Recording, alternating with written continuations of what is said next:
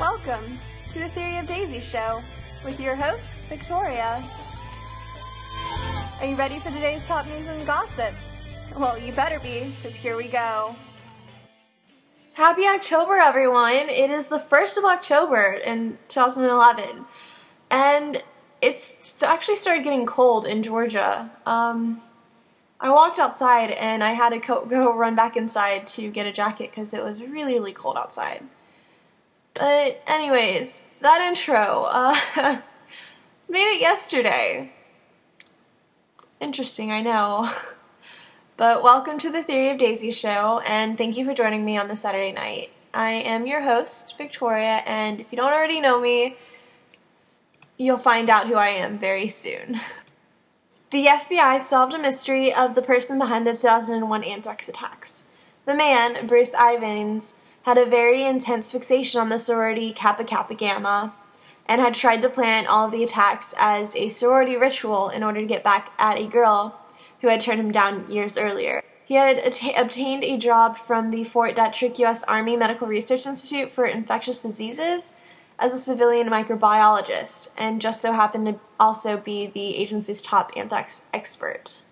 Investigators had matched 4 strands of anthrax sent to government officials to a vial that was found in Ivan's lab.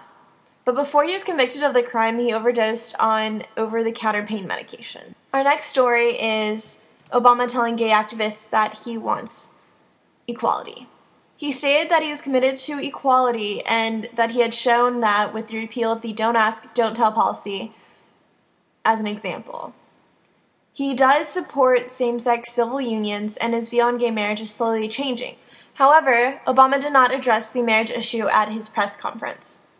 He was recently heard talking about his support for the Respect for Marriage Act, a bill that repeals the Defense of Marriage Act, which was a 1996 law that defined marriage as one that is between a man and a woman.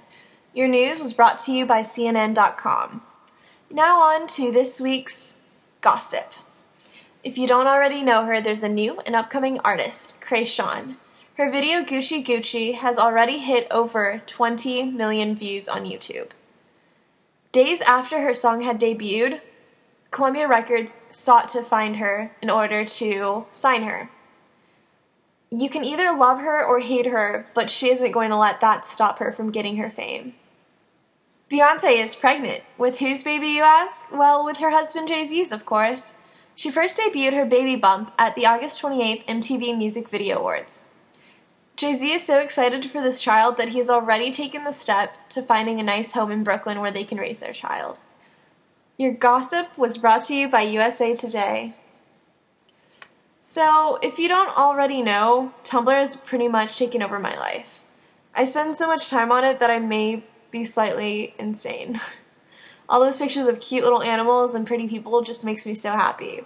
But recently I've noticed that all the trending topics have been either Diana Argon or silly iPhone texts. Quite an interesting combination, I would say, but you know what? I'm not complaining. Speaking of Diana Argon, I got so frustrated when I missed the first episode of Glee last week and tried watching it online. Apparently Fox has this new restriction on their website that does not allow you to watch the last episode aired until 8 days after it has aired. Therefore, meaning that I cannot watch this season of Glee on time unless I decide to miss an episode and then just watch next week's episode on Tuesday. But I do have to say, Diana looked great in the first episode with her pink hair. It was just a quick bam of Diana, and everything got interesting again, even though she may not have been in the rest of the episode. Well, it is time for me to finish this week's podcast, so thank you so much for tuning in to the Theory of Daisy show, and make sure you add the show's Tumblr, Twitter, and like the Facebook page at The Theory of Daisies. I hope you have a wonderful rest of the night, and happy October again. Fall is coming.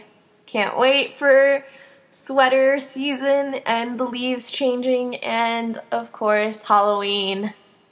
Well, goodbye and see you next Saturday. She whispers words in my